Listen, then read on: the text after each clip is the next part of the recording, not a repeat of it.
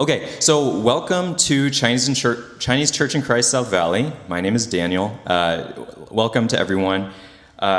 We are going to be talking about a really, really fun topic today, and this is definitely not, I would say, like my natural wheelhouse to talk about the subject because, we're talking about hospitality, and as some of you who know me well might know this.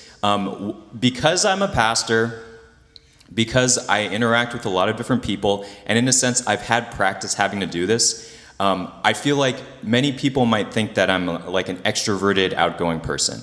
I am definitely not. I'm severely introverted. So like when I've taken personality tests or like the Myers-Briggs or different things, I'm like 90 plus percentile introvert. And that basically means that I get a lot of energy from being alone. I enjoy being by myself. And so it's ironic that I'm the one talking about hospitality when Dan is preaching on the Chinese side, because he is very, very extroverted. And so it's so funny because like this happens all the time. God like plays, I won't say cruel pranks on us, but funny jokes on Dan and I where, for the last like couple of months or so, Dan has been stuck in his room quarantining with COVID, and then I've been out doing stuff. It's just really interesting. But I want to just go ahead and open us with a word of prayer, and then we're going to get into our topic. And honestly, I'm actually really excited about this because I think this is it's a very what's a smart word? Talked about is not the phrase I'm looking for, but it is an under talked about word within the church, and I think it's actually really, really beautiful and cool, an amazing expression of tangible love for the people around us. So let me go ahead and pray for us. Dear Lord, Jesus, your name is so wonderful. Heavenly Father, you are so wonderful in the way that you see us in our aloneness, you see us in our brokenness and our pain, and you want to invite us into your family, into your household, into your life, into your feast. And so I pray, Lord, that not only through seeing your vision for the church would we be able to shed and share hospitality and love for people around us, especially for strangers, but also I pray that you would help us see the beauty of your heart in the one who leads with hospitality and welcoming for people who are very different than you and people who desperately need love and care. So I pray, Father, that you would speak powerfully, and most of all, Lord, I pray that you would be forming us and shaping us into a group of people where every single one of us would be able to show stranger love and show hospitality and welcome people into your kingdom, into your family, so that they could experience the joy of knowing you and joy of being with each other. We pray for your power in doing this. We pray for your Spirit in opening our hearts to hear. I also pray, Lord, that your Spirit would give us wisdom, directing us how to put this into practice. We pray this all in Jesus' name. Amen. Alrighty, so let me go ahead and read the passage for today. It's really short, but it's really, really cool. It's from Romans, the book of Romans, chapter 12. And we're only going to read verse 13, and this is just the verse we're going to focus on. Romans chapter 12, verse 13. If you have your Bible, turn. Contribute to the needs of the saints and seek to show hospitality. Really short. One more time. Contribute to the needs of the saints and seek to show hospitality. So this is God's word. We've been going through our series, God Puts the Lonely in Homes. And the reason why I think this topic of hospitality is so important is because I'm just literally taking the psalm where it says God puts the lonely in homes and unpacking what that means. So when it says God puts the lonely in homes, it shows us that God looks at people out there. God looks at lonely people like us. God looks at people who are orphans. God looks at people who are friendless. God looks at us in our need for community, and God sees us and says, look, you know what? I want to bring you in and welcome you into my home and my family. And this is like an incredibly amazing thing. Have you ever thought about how powerful and life-changing it is when you welcome someone into your home? Like what that signifies to that person, and what beauty and meaning and joy and celebration comes out of just going over to another person's house, being welcomed in, having them feed you food, eating food together, talking, living life together. Friendship, hospitality, being welcomed into someone's home. This is actually really, really amazing. And our church has like this is in our DNA, and this is actually really cool. I think this is something very unique about a Chinese immigrant church that perhaps not every church gets to experience, where from the very beginning of our church like basically started in people's homes with Bible studies, right? We didn't have a building. We started in a home. And then out of that, more and more people joined. More and more people were welcomed in. And then over time, as we got a church building, we did not stop meeting in each other's homes. We would go to church, the building, on Sunday, but people would be over at people's homes all the time. And so when I was growing up in our church, I remember I would be part of a cell group as a kid. So we would go over to, it's really funny because when you grow up as a kid in church, you don't know the names of any of the adults. Or I didn't at least. And so I would go over to Clarion's parents' house because Clarion was a kid, like a guy who was slightly older than me. I knew that his name was Clarion, but I didn't know like his parents' name. And on many Saturdays, I would go over to his house. So the parents would be sitting around the table. They would eat food together. They would read the Bible for like a million hours. And what I did was I watched TV with Clarion and other people, and I watched Clarion play video games that my parents didn't let me play. And so I discovered, this is like going way back, and I don't think anyone will even get this, but I'm going to say anyway. There is a game called Metal Gear Solid, and it's basically about this like super spy, and you're trying to like infiltrate and save the world, and it's a mission. You have to sneak around and you like shoot people and stuff. And I watched Clarion play this game a lot, and I was so into this game, but I could never play it for myself because I never had a PlayStation. And so I just remember that like being at someone's home and just being part of this group. This was normal for me. It was normal for Christians to meet together in homes, and it was normal for people to open up their homes and their lives to get to know each other. This is what God wants for our community, and this is what God wants for us as individuals, where over time, and this is what I truly believe will happen if you follow God for any extended period of time.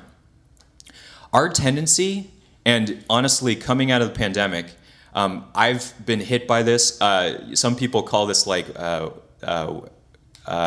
don't remember what they call it. But basically, what I found is, especially in the beginning when we were first sheltering in place, all of my life revolved around me, around my preferences, around trying to make myself feel better about the fact that we were stuck indoors. And so I would try to pass the time in the ways that I prefer. I would try, at this point I was already married, so I also had to care about my wife. Big bummer. No, just kidding. But she was one of the only people who I actually would love. But a lot of my life centered around my needs, my desires, my preferences. So you're on your phone and you go to the websites you want to go to, the ones you prefer, or you watch the YouTube videos that are your preferences, or your TikTok videos, or whatever it might be. You watch the movies you want to on the streaming services. You watch the TV shows. It's all about me. What do I like? What do I want? What food do I want to order? Everything is centered and oriented around you. Now, that's not necessarily a terrible thing, but the problem is whenever we start to have relationships with one another, we realize that other people are different and other people have preferences that are different than ours. And especially if you have any close relationship with someone, so in a family, if you're married, if you have kids, whatever it might be, you realize that your self-centeredness becomes a real problem in your life.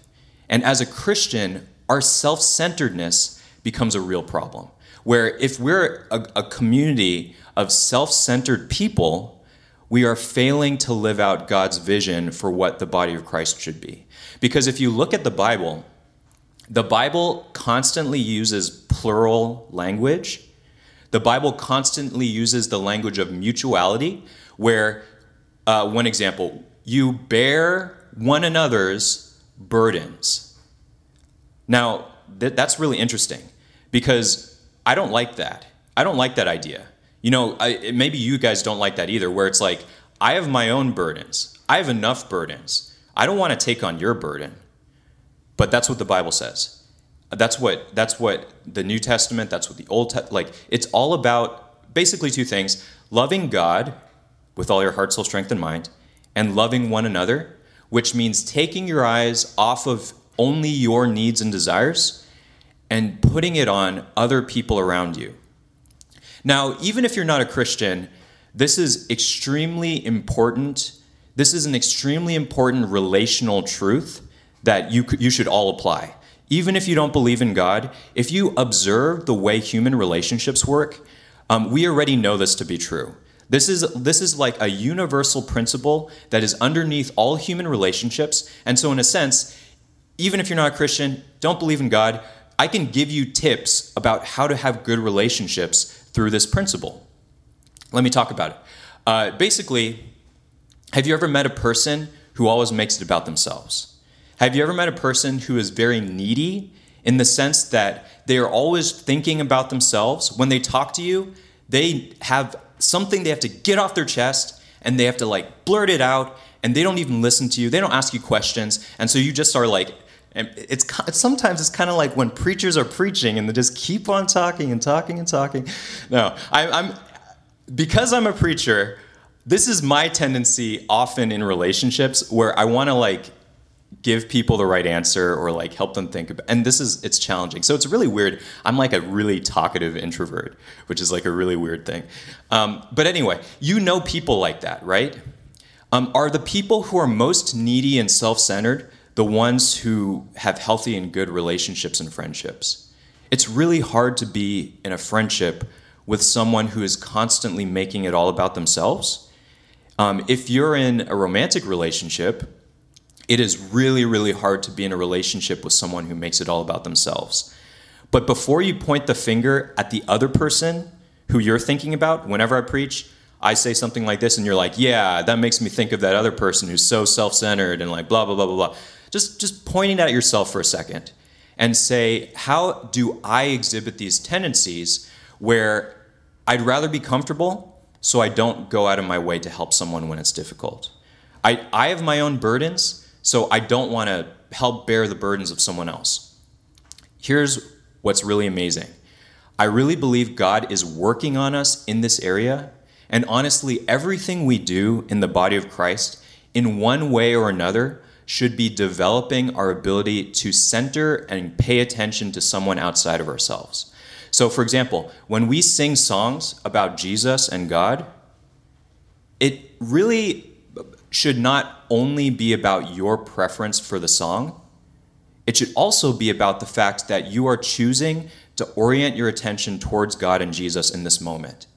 And so, in a sense, you are not being self-centered, you're being God-centered. You're being self-forgetful. That's a really beautiful phrase that C.S. Lewis talks about, where a person who's a really good friend or a partner in a romantic relationship is someone who is able to let go of their personal self-interest.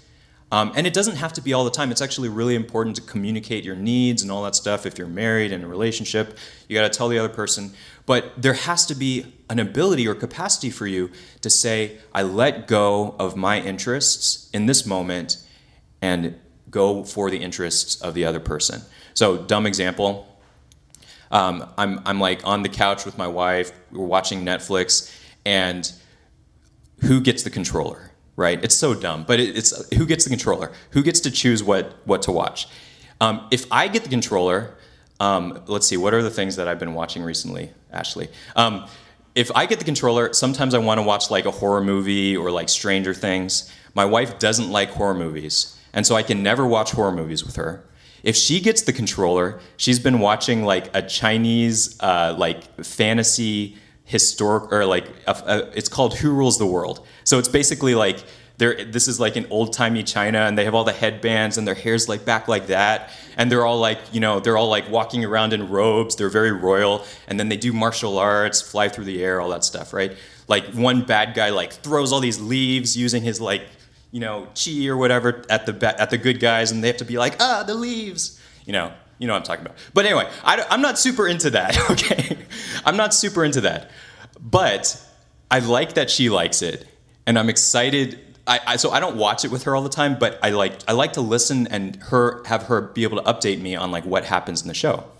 And the problem is my wife never asked me about Stranger Things. No, just kidding. So what's really cool is if you live this out, what you'll find is over time within the body of Christ, all the different activities we do should help train us to be oriented around other people. It starts with God, where we say, let me orient myself around God in prayer. Now, prayer is a two-way street. So you talk about your needs, but you also orient yourself to prayer. When you're reading scripture, it should not primarily be about what do I get out of it? What do I think this means? It should be, how can I listen to what God and the biblical authors say? You get that? It's about letting go of what you think momentarily as you try to listen to the author of the text, the two authors of the text, God and the human author. If you think about eating lunch together, if you think about setting up chairs, within the church, everything should be other-centered. And within this community, as we are other-centered, there's this incredible feedback loop, right? Where it's like, if I show hospitality to you, you feel so good and cared for. That you want to show hospitality to Eric, and then Eric feels so loved and cared for. And when the body of Christ is functioning in this way, what happens? Like the verse says, right? We contribute to each other's needs. We bear each other's burdens. So there's mutuality, and ideally, and I mean, honestly, the church, like no body of Christ is perfect. And in many ways, everyone has to grow in this area. What it looks like to love each other and love strangers. But here's the thing. What I want to talk about hospitality is a very tangible way to express this type of other-centered love, and it's also really, really fun, okay? There are lots of biblical commands that are difficult, like forgive those who wrong you. That one is really hard. But showing hospitality is fun, especially coming out of the pandemic, where it's like it is so incredibly beautiful and wonderful and great and exciting to be able to spend time together in person and eat food together. These are all the things that we missed so much during the pandemic. But the question is, are we going to be more, in a sense, shaped by isolating, by sheltering in place? Where if you think about it, it's like, I need to keep myself safe. And I'm not trying to say that's wrong or anything, but it's more like the self-focus, where your life becomes oriented around consuming entertainment. It becomes oriented around keeping to yourself, or you might like go outside like on the internet or whatever it might be, but it's not other-centered. It's not like going out there the way God does. He goes out, goes to the orphan, brings them into the home so that they can have meaningful relationships, okay? So if you want to have a good relationship, first thing you got to look at whether you're able to be other-centered, and this is a great understanding of what it means to love, where you let go of your desires. This is not being a doormat, but it's just reality. Like you will not have harmony in a relationship if you never are able to let go of your desires. And it comes out in like, what show do you watch? What restaurant do you go to? Guys, if you're taking your girlfriend out on a date and you're like, I want to eat McDonald's. And she's like, no, I'd rather have something more healthy. And you're like, no, we're going to have McDonald's. You're a bad boyfriend, okay? Think about what she would want to eat and then give her options, okay? This is like relationship hacks right here. She doesn't want to have to decide. So you can think about 3 different restaurants she likes and then present all 3 options and let her choose between them. Big relationship hack right there. Really good, really good. Okay. Anyway, well, we're supposed to be talking about the Bible, but I got a little carried away. So let's go ahead and look at a few things. We're going to kind of see what hospitality is. We're going to see what the attitude is underneath hospitality, and we're going to. I'm going to argue that we can change and save the world through dinner parties. Okay? Change and save the world through dinner parties.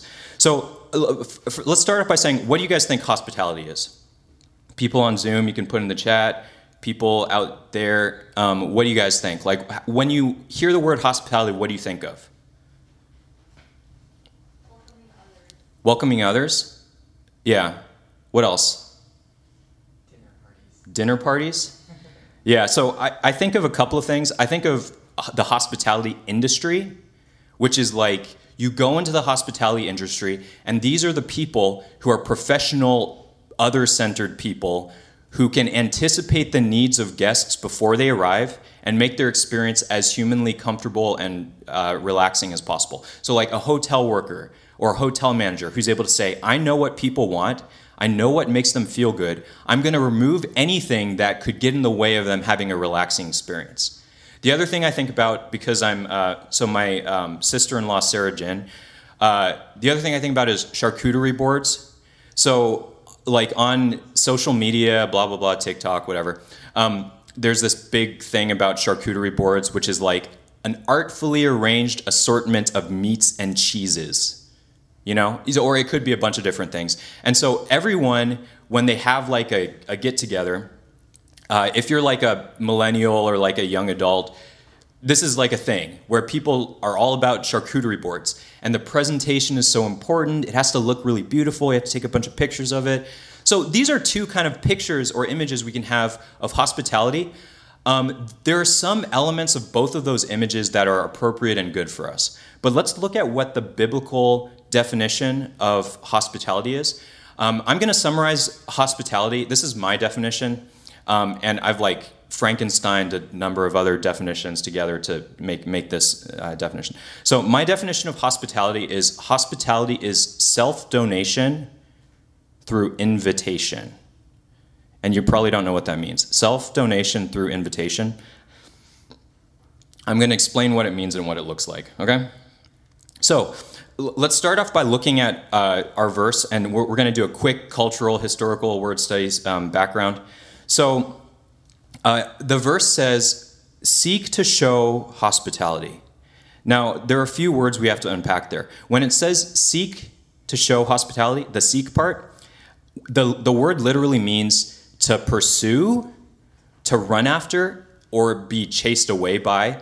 And it's actually used to mean persecute in certain biblical passages. So the idea is when you're persecuting someone, you hound them. Like wherever Uncle Roger goes, I'm going to follow him around and I'm going to poke him with a sharp stick wherever he goes. That's like the word. I'm going to pursue him. I'm going to exert effort and energy in following or pursuing or seeking. And so that's the image. It's really interesting, right? I'm going to chase after hospitality. What does the word hospitality mean? Hospitality is actually, do you know the word xenophobia? It's a word that comes from Greek, and xeno means alien or stranger, not like alien, ooh, big eyes, little gray man. It means an immigrant, or it means a person from a different nationality. And so they would have seen like an alien as being like, you know, oh, you're in America, and then this alien like comes from China, and then like, what are you doing here, right? No, I mean, so that's xenophobia, right? So xeno is alien or stranger or immigrant, and phobia is fear. So now the word for hospitality is actually the word for love and the same word xeno. So instead of stranger danger, stranger fear, hospitality is just one word that means stranger love, or to love the other. And so this is a really cool, beautiful definition of hospitality, where you don't only love people who are like you or that you're familiar with. You love people who are very different than you. And this is one of the issues that we always have in any sort of group. But basically, people talk about forming cliques, right? What is a clique? A clique is a group of people who have formed a barrier or perimeter around their group based on their common traits, or based on excluding other people who don't fit in with them, right? And so rather than practicing xenophobia or stranger danger, practice hospitality or stranger love, where God goes out, the Trinity, the life of the Trinity, they leave their home. Jesus leaves his home in the Trinity to bring people back into the home, back into the group. And so the cultural, historical context for hospitality was like literally stranger love, where when you're traveling, they didn't have Airbnbs, they didn't have hotels. And so if you're going to a foreign city, like let's pretend I walked to Sacramento, I wouldn't know anyone there. And I would literally have to go to some kind of public place, like a well or like a watering hole or whatever, like a city square. And I'd have to wait for someone to see me and be like you. I imagine they're like holding up a sign like, please let me stay with you overnight. And do you know why this would have been so important? Number one, traveling was dangerous and difficult and tiring. And so you're walking through like really hot temperature in the desert for miles and miles and miles for days on end. And then you finally get to a city, and what do you need more than anything? You need rest, you need nourishment, and you need a safe place to stay. And so they wouldn't have had anyone. There were like places you could pay someone, but the common practice would have been to just welcome in strangers. And so that's kind of the historical context for that, and that's actually a really beautiful picture of what it looks like for us, where rather than saying, I'm going to love the people who look like me, people of the same race as me, people who I have something in common with, people who like me, I'm going to go out as a believer, a follower of Christ, someone who wants to imitate God and welcome in people who are very different and people who are strangers and aliens. When we look at biblical hospitality, what's really interesting is one of the characteristics of elders in Titus and Timothy is that they're hospitable. That's really interesting, right? So an elder is basically a group of people who are in charge of overseeing the church and shepherding people within the church. And one of the most important characteristics for elders is that they are able to welcome people into the fellowship. And so when I think about our elders, they were exhibiting hospitality long before they were elders, but in part because of their exemplary hospitality of them and their families, they were, in a sense, qualified to be elders. So, Ken and Anne have been hospitable to so many people over so many years, and they have exhibited stranger love by opening up their homes and letting them live in their house with them. So there have been, people have moved from a different state looking for housing, let them live there. They've been like people in our church who needed a place to stay for a period of time. So they opened up their house with young kids and let them stay there. They're sharing space, they're inviting them in, they're welcoming them. And not only that, Anne's cooking, they're both amazing at cooking, but Anne's cooking, she always makes a huge effort to make whoever comes feel so like, her type of food, you can feel her love, and when you eat it, you feel like warmed by it. You feel like warmed by it. And she's welcomed Ashley and I many, many times over when Ashley's pregnant, we're tired, and we just go over to her house. She doesn't make us do anything. We just sit there and be loved by them. And she really does this well. And Ken really does this well. That's what it looks like to be an elder. And that's what it looks like to be a Christian who shows hospitality.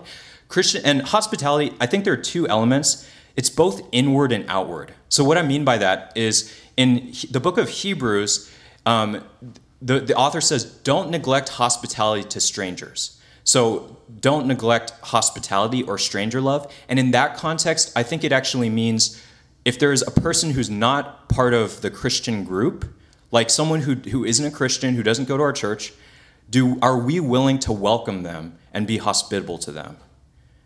And what that looks like is actually very interesting. It could be like there are foreign exchange students, right? So exchange student from Korea is coming over to study in the States for a while, are we willing to open up our house to them for a couple of months or whatever it might be? Or it could be like a homeless person. Are we willing to try to help them and show care and love to them?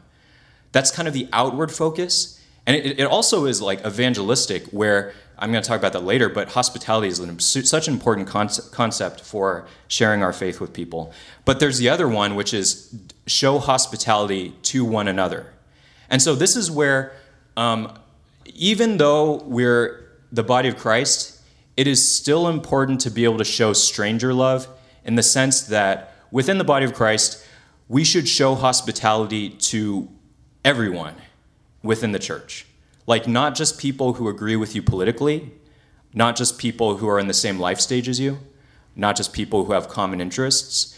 And this is really at the heart of Christian love, where God doesn't love just certain types of people. He indiscriminately sends rain on the just and unjust alike. And so as Christians, honestly, we can have a hard time with this, where if people don't ascribe to Christian morals, we can have a hard time welcoming them and loving them. And there is a huge issue with that, because the basis by which we are welcomed by God is God loved us at our worst when we were still sinners. Before we changed, before we reformed, before we had new life or were born again, God loved us. And that's the type of love we should have for everyone, including people who deeply disagree with us when it comes to values or ethics. But it's both inward and it's outward, okay?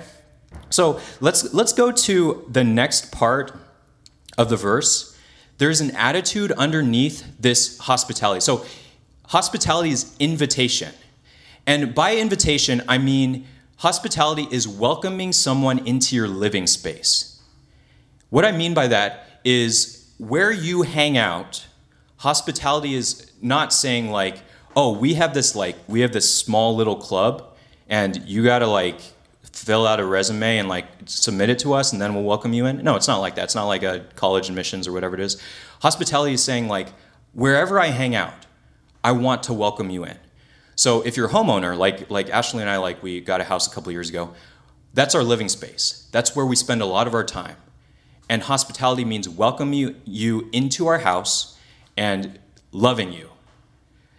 If you don't have a home, if you have an apartment, welcoming people into your apartment. If you're living with your parents and you don't want to hang out at your parents' house because it's weird, do you go to a coffee shop? Do you go to McDonald's? Where do you hang out? Where do you spend time with your friends? Welcome people into that living space. And this is actually really cool. If you become this type of person who is able to do this genuinely, where you really want to show love to people, it is so good. You will have much more meaningful, deeper relationships than you would if you're constantly kind of waiting for someone to invite you. Be the person who shows hospitality. And that's what the verse says. But here's the attitude underneath it, some more language stuff, where it says contribute to the needs of the saints. This is actually a really tough translation, but what it means is enter into a fellowship of each other's needs. And by fellowship, I want you to think about the Fellowship of the Rings. So in Lord of the Rings, I wish Joshua was here. He's a Lord of the Rings nerd. But Lord of the Rings, a fellowship is a group of people who are unified by a purpose. And you are loyal and sacrificial, and you have a shared mission. Another example, a sports team, where you are part of this club, you're part of this group, and you are sacrificing your own personal interest for the good of the team, for the sake of the mission. And so this is the attitude underneath Christian hospitality, where you don't see yourself, you don't look at the person next to you in church and say, I have my needs, they have their own needs, that's all it is. Church is not I say hi to people once a week on Sunday, but I don't really think about them again when I leave. I just think about I gotta go to work, gotta take care of the kids. This is actually a really powerful attitude where you're saying we are part of a fellowship, we are on a quest, and I am so invested in your life for the sake of our quest that every time, imagine this, you're walking up a mountain together, and this person runs out of water. You're on a quest, you're trying to get to the top of the mountain. What do? Do you say, ha ha ha, too bad, and you take a big swig of water? No, you say, we're part of the quest. I need you. You need me. Let me help you. Let me find your needs and meet them in whatever way I can. And so your attitude is, we are standing side by side together. We are doing this together. And whenever you need help, I'm going to try to help you. Whenever I need help, I can share my needs with you. And you think, I want to contribute to those needs. That's what it looks like. And that's the attitude about underneath hospitality. So let me give you a couple examples of hospitality. First one, my seminary prof, Steve Korch, he passed away not too long ago. He was our speaker at one of our all-church retreats. So he was a pastor in Santa Cruz for a long time. And when I was in seminary, I remember in one of the classes I had with him, he shared how him and his wife show hospitality. So he lives in Santa Cruz. And all of our stereotypes about Santa Cruz are like, what do you think about when you think about Santa Cruz? You think about like surfers, you think about like stoners, they're like outdoor people, they're hippies, they have like dreadlocks, like whatever you think about, like that's Santa Cruz, and that's like Steve Korch. And the other stereotype about Santa Cruz is they're very unreligious or even anti-religious, where they don't believe in God. They might believe in like, you know, a different like pantheism or a different religion. So the question is, how can he show love to people in his community? How can he reach out to them? What he would do is him and his wife would basically invite a couple to their home, and they would lavish love and care and affection on them. What he said they would do is they would make them a great meal. They would not make the conversation about them, about him and his wife. They would listen and just like try to encourage and make it all about them, you know? As a couple, they were a team together to try to make this other person or this other couple of people feel as loved and cared for as possible. So this is beautiful hospitality, where if you're a weary traveler, and we're all weary travelers, right? Like when we go to work, we have school, we have all of our stresses and cares and busyness. And what we need so much more than anything is like a safe place where we can be rejuvenated, where we can have meaningful relationships, where we can talk to people about what's important, where we can ask for help and prayer. And so Steve Korch and his wife, they sacrificed and they constantly were looking for people who they could lavish this love on. So hospitality is self-donation, where they were saying, I am not going to hold on to the good things I have for ourselves. Like we're gonna give people our food. We're going to give people our time and energy. And if you've ever hosted, you know there's sacrifice involves. Cleaning up, preparing everything, making charcuterie boards, that takes time, it takes energy. It takes sacrifice. But the reason you do that is because you want to love that person, even if they're a stranger. And you want to help that person and refresh them. They're tired, they're weary, they're exhausted from life, from the storms of life, the stresses, the cares of life. Hospitality is welcoming them in and giving of yourself through invitation, self-donation through invitation. The other example I want to use is there is a couple, Ashley and I were the recipients of amazing hospitality. And honestly, we are like really young and new when it comes to showing hospitality. But we have lots of examples in our church. And then recently, there was this amazing example in our neighborhood that we experienced. So, Ashley has been back at work full time, even though we have a young son. And so, we're struggling like with all the parent stuff where it's like, like Toby went to bed at had a hard time going to sleep. And then an hour and a half later, like this was last night, he woke up at like 12:50. And so I got up out of bed, I fed him. And then I couldn't go to sleep for another hour. And then I woke up early and, all that stuff. So Ashley, we're constantly trying to juggle our responsibilities and our relationships. And so it's challenging. It's challenging being young parents, and it can be stressful. It can be just hard. We were just walking around in our neighborhood with Toby, and we were walking by this corner house that turns onto our street, and we walked by a house, and then basically the garage door opened up, and a car pulled in, And then there was a couple that basically rushed out of their car and went over us, and they're like waving their arms, and we're like, what's wrong? And we're like, we've seen you before. And I actually met one of these neighbors a couple of times when she was walking her grandkid, and they're like waving us in. They're like, come talk to us, come talk to us. We didn't know them. They didn't really know us. They're like, come talk to us, come talk to us. And so, like, just right off the bat, we felt overwhelmed by their, like, love, where they're just, like, so interested in learning about us. And then a lot of you guys would be interested in this. Like, so the garage door was open, and, you know, their names are Peter and Bridget. So they are very different than us in every way.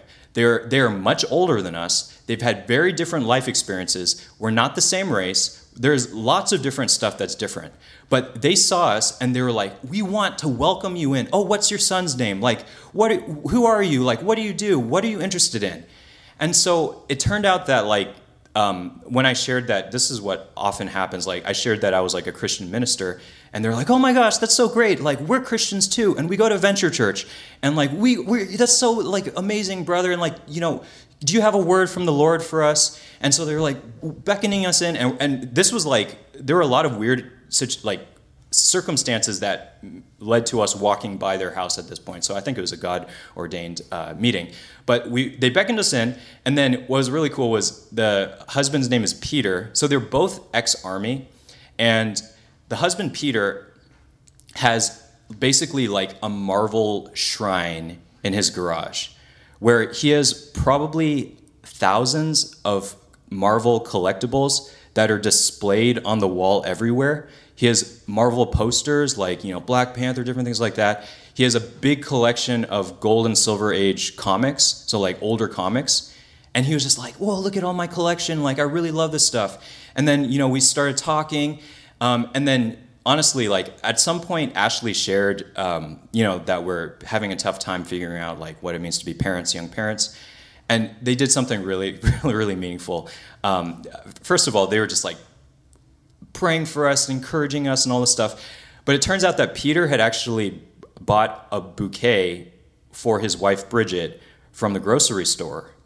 And so without any prompting, Bridget took the bouquet that her husband had got for her and gave it to Ashley and said, you know, I want you to have this.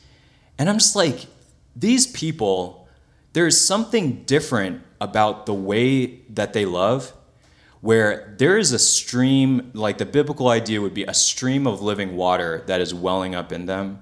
There is this sense that they are so overwhelmed and thankful for, like, Peter is very talkative, so he like volunteered all this like information about himself, like his testimony and all this different things, but they're just overwhelming us with love. And they're doing it because God, they have experienced the welcome of God for them, where God welcomed them and God put them in a home. And they experience the safety and joy of being in God's family. And so they want to bring everyone else in. They're not just like circling the wagons. They're not just thinking about themselves. They're not hoarding their blessings for themselves, but they're saying, how can I go out? And so they are on the spectrum of like over evangelizing to not evangelizing enough. If they didn't have such an incredible amount of love and genuine care, like, they're kind of in your face about Jesus, which, like, I think that's really, really cool. But it's only cool because they are not trying to use anyone. They're not trying to force it on anyone. They're just overwhelmed by God's love. And so they naturally, organically share it with everyone they know. They share it with their neighbors. They just go around looking for strangers who have babies and be like, come in, come in. And they do it all the time. They do it with all their neighbors. And it makes an impact. I want to be like them when I grow up. I want to be like Ken and Ann when we get older. Like, I don't want us to be insulated insular, where we are just always self-focused as a family. I want to go out and welcome people in, and that's something that we can kind of grow in over time. And we do this by taking the tangible action of hospitality. And so, like, I have some challenges for you guys. There are some things I want to talk about. Like, if you're an introvert, I would just say it's still possible for you, because introverts know how to be hospitable to introverts in a way that extroverts sometimes aren't that great at. But also, introverts need a little bit of a push, where we need someone who kind of shows us what it looks like to care about the other person. If you're an introvert, a lot of the times I have a hard time meeting new people because I'm scared of being awkward, or it's hard for me to like take the first step in like asking them a question. And so I've had to learn this, like, just think about them. Don't think about how awkward it feels for you. Try to be interested and curious about their lives. And that's a really great way to kind of bridge that initial barrier. Just think like, it's not about how I feel. Even if I feel awkward, can I just try to ask a question to the person and get them to start talking? And then once they start talking, you try to find points of connection where it's like, are you interested in this? Or like, are you interested in that? Or they say something like Peter's interested in Marvel. And so I'm like, oh, did you see like Shang-Chi, or did you see Thor, or like what's going on, you know?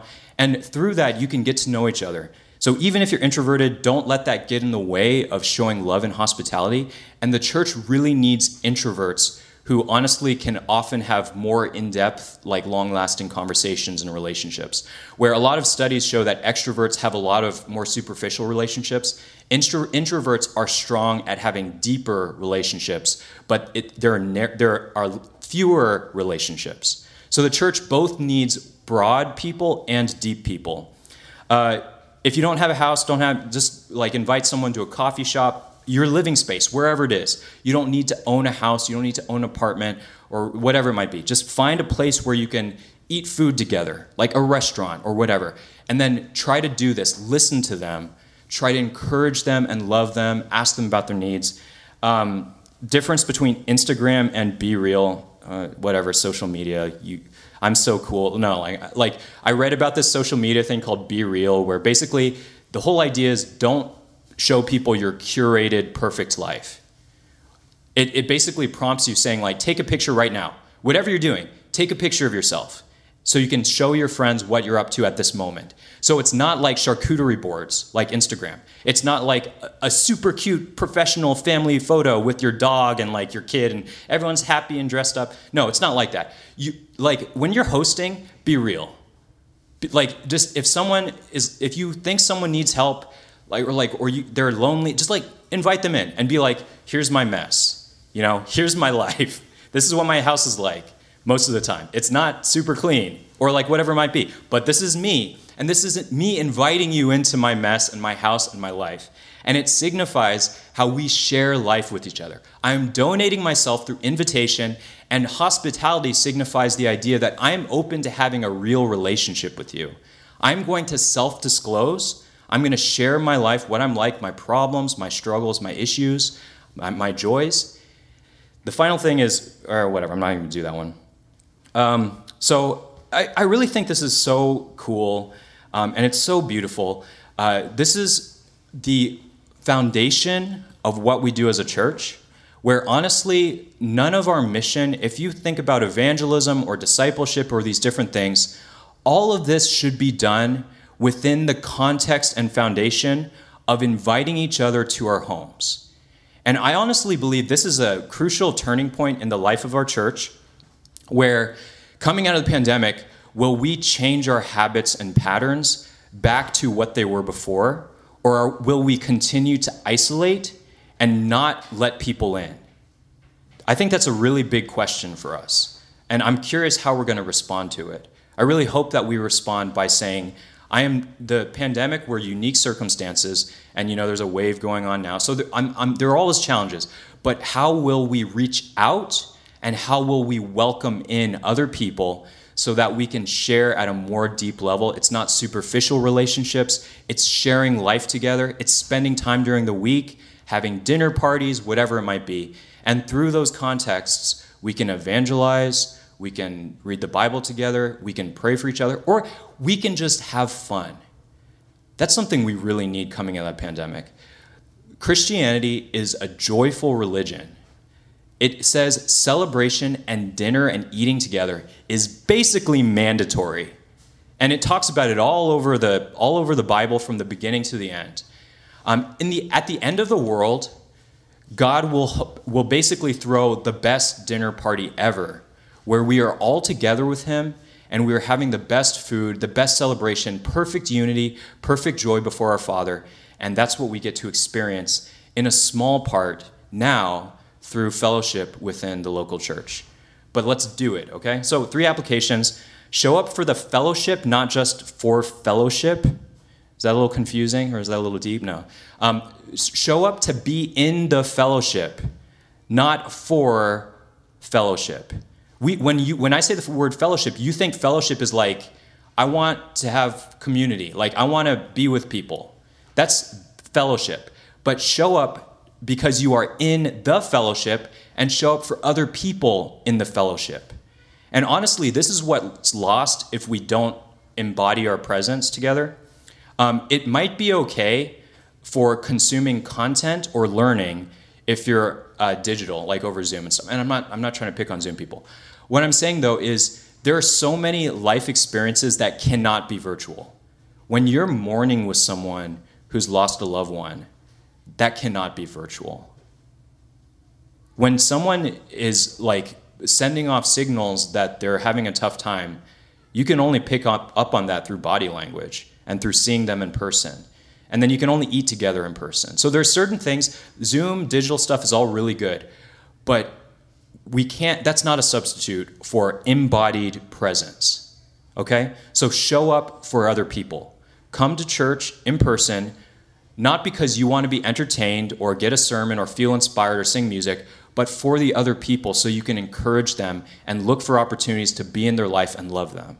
And then next one, stay after church, eat lunch, talk to someone you don't know that well.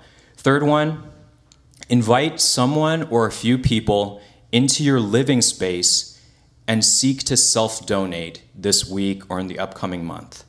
Okay? Self-donate. Think about them. And what's really cool is, like, all of the best conversations we have are when both parties are like this. Do you know what I mean? They are honestly interested in listening to what's going on with you, but at some point, they're like, you're like, oh my gosh, I've been talking so much. Like, what's going on with you? I really want to know what you're up to. Like, what do you need prayer for? And so just seek to self-donate. This is enjoyable. It's good. This is how we have good relationships and how we don't become insular or, individualized and isolated from real relationships. We need this. We're so lonely in so many ways, and there's so many factors in society that make this hard, including busyness, including geography. But let's make effort. So remember the word, pursue hospitality. Chase after it. It doesn't have to be perfect. Just do something small, and then for the rest of your life, say, I am going to seek this. Me and Ashley, we want to live this out like Ken and Ann do, where we want to look for people for the next 30 years who we can welcome into our home. And so, okay, I'll even make like a public invite, which this is not as nice as like a personal invite, but if you guys ever want to work out with me, my house is open, and I would love to teach you how to weightlift. Like, I'm serious, open all the time. I would love to do that. I have a young kid, but me and Ashley can make it work unless everyone tells me they all want to weightlift. I don't know how I could do that. But I really want to. Like, I really want to get to know you. I really want to share my space with you. And we'll just have fun together. We'll just talk. We'll just weightlift. It'll be great. So find people to donate. Let's pray. Dear Lord, I thank you for the way you love us through tangibly donating yourself and your Son in order to invite and welcome us into your family. I pray, Lord, that you would grow us in our capacity to look outside of ourselves, to love the person next to us and around us, to love our neighbor, to love the stranger, to love the immigrant, to love the person who needs refreshment and rejuvenation. I pray your Spirit would give us wisdom to know how to do this. And I pray also, Lord, that this wouldn't become legalistic, but it would come from our genuine gratitude for what you've done for us, and that it would be so sincere, our desire to reach out to other people. I pray for introverts like myself that you would help us to be brave and help us to look outside of ourselves, to welcome other people. I pray for extroverts that you would help them maybe slow down and listen and be patient in talking to one person for a little bit longer. But most of all, more than anything, I pray you would use our differences in ways that would build your people and your church, and we would be able to welcome so many people into this celebration, to the feast, through this practice of hospitality. I pray that there would be many joyful relationships that would come out of this. And I pray you would give us patience because we know it takes time and you can't rush this. So I pray for persistence and joy and your power in helping this happen in our church. We love you so much and pray this in Jesus' name. Amen.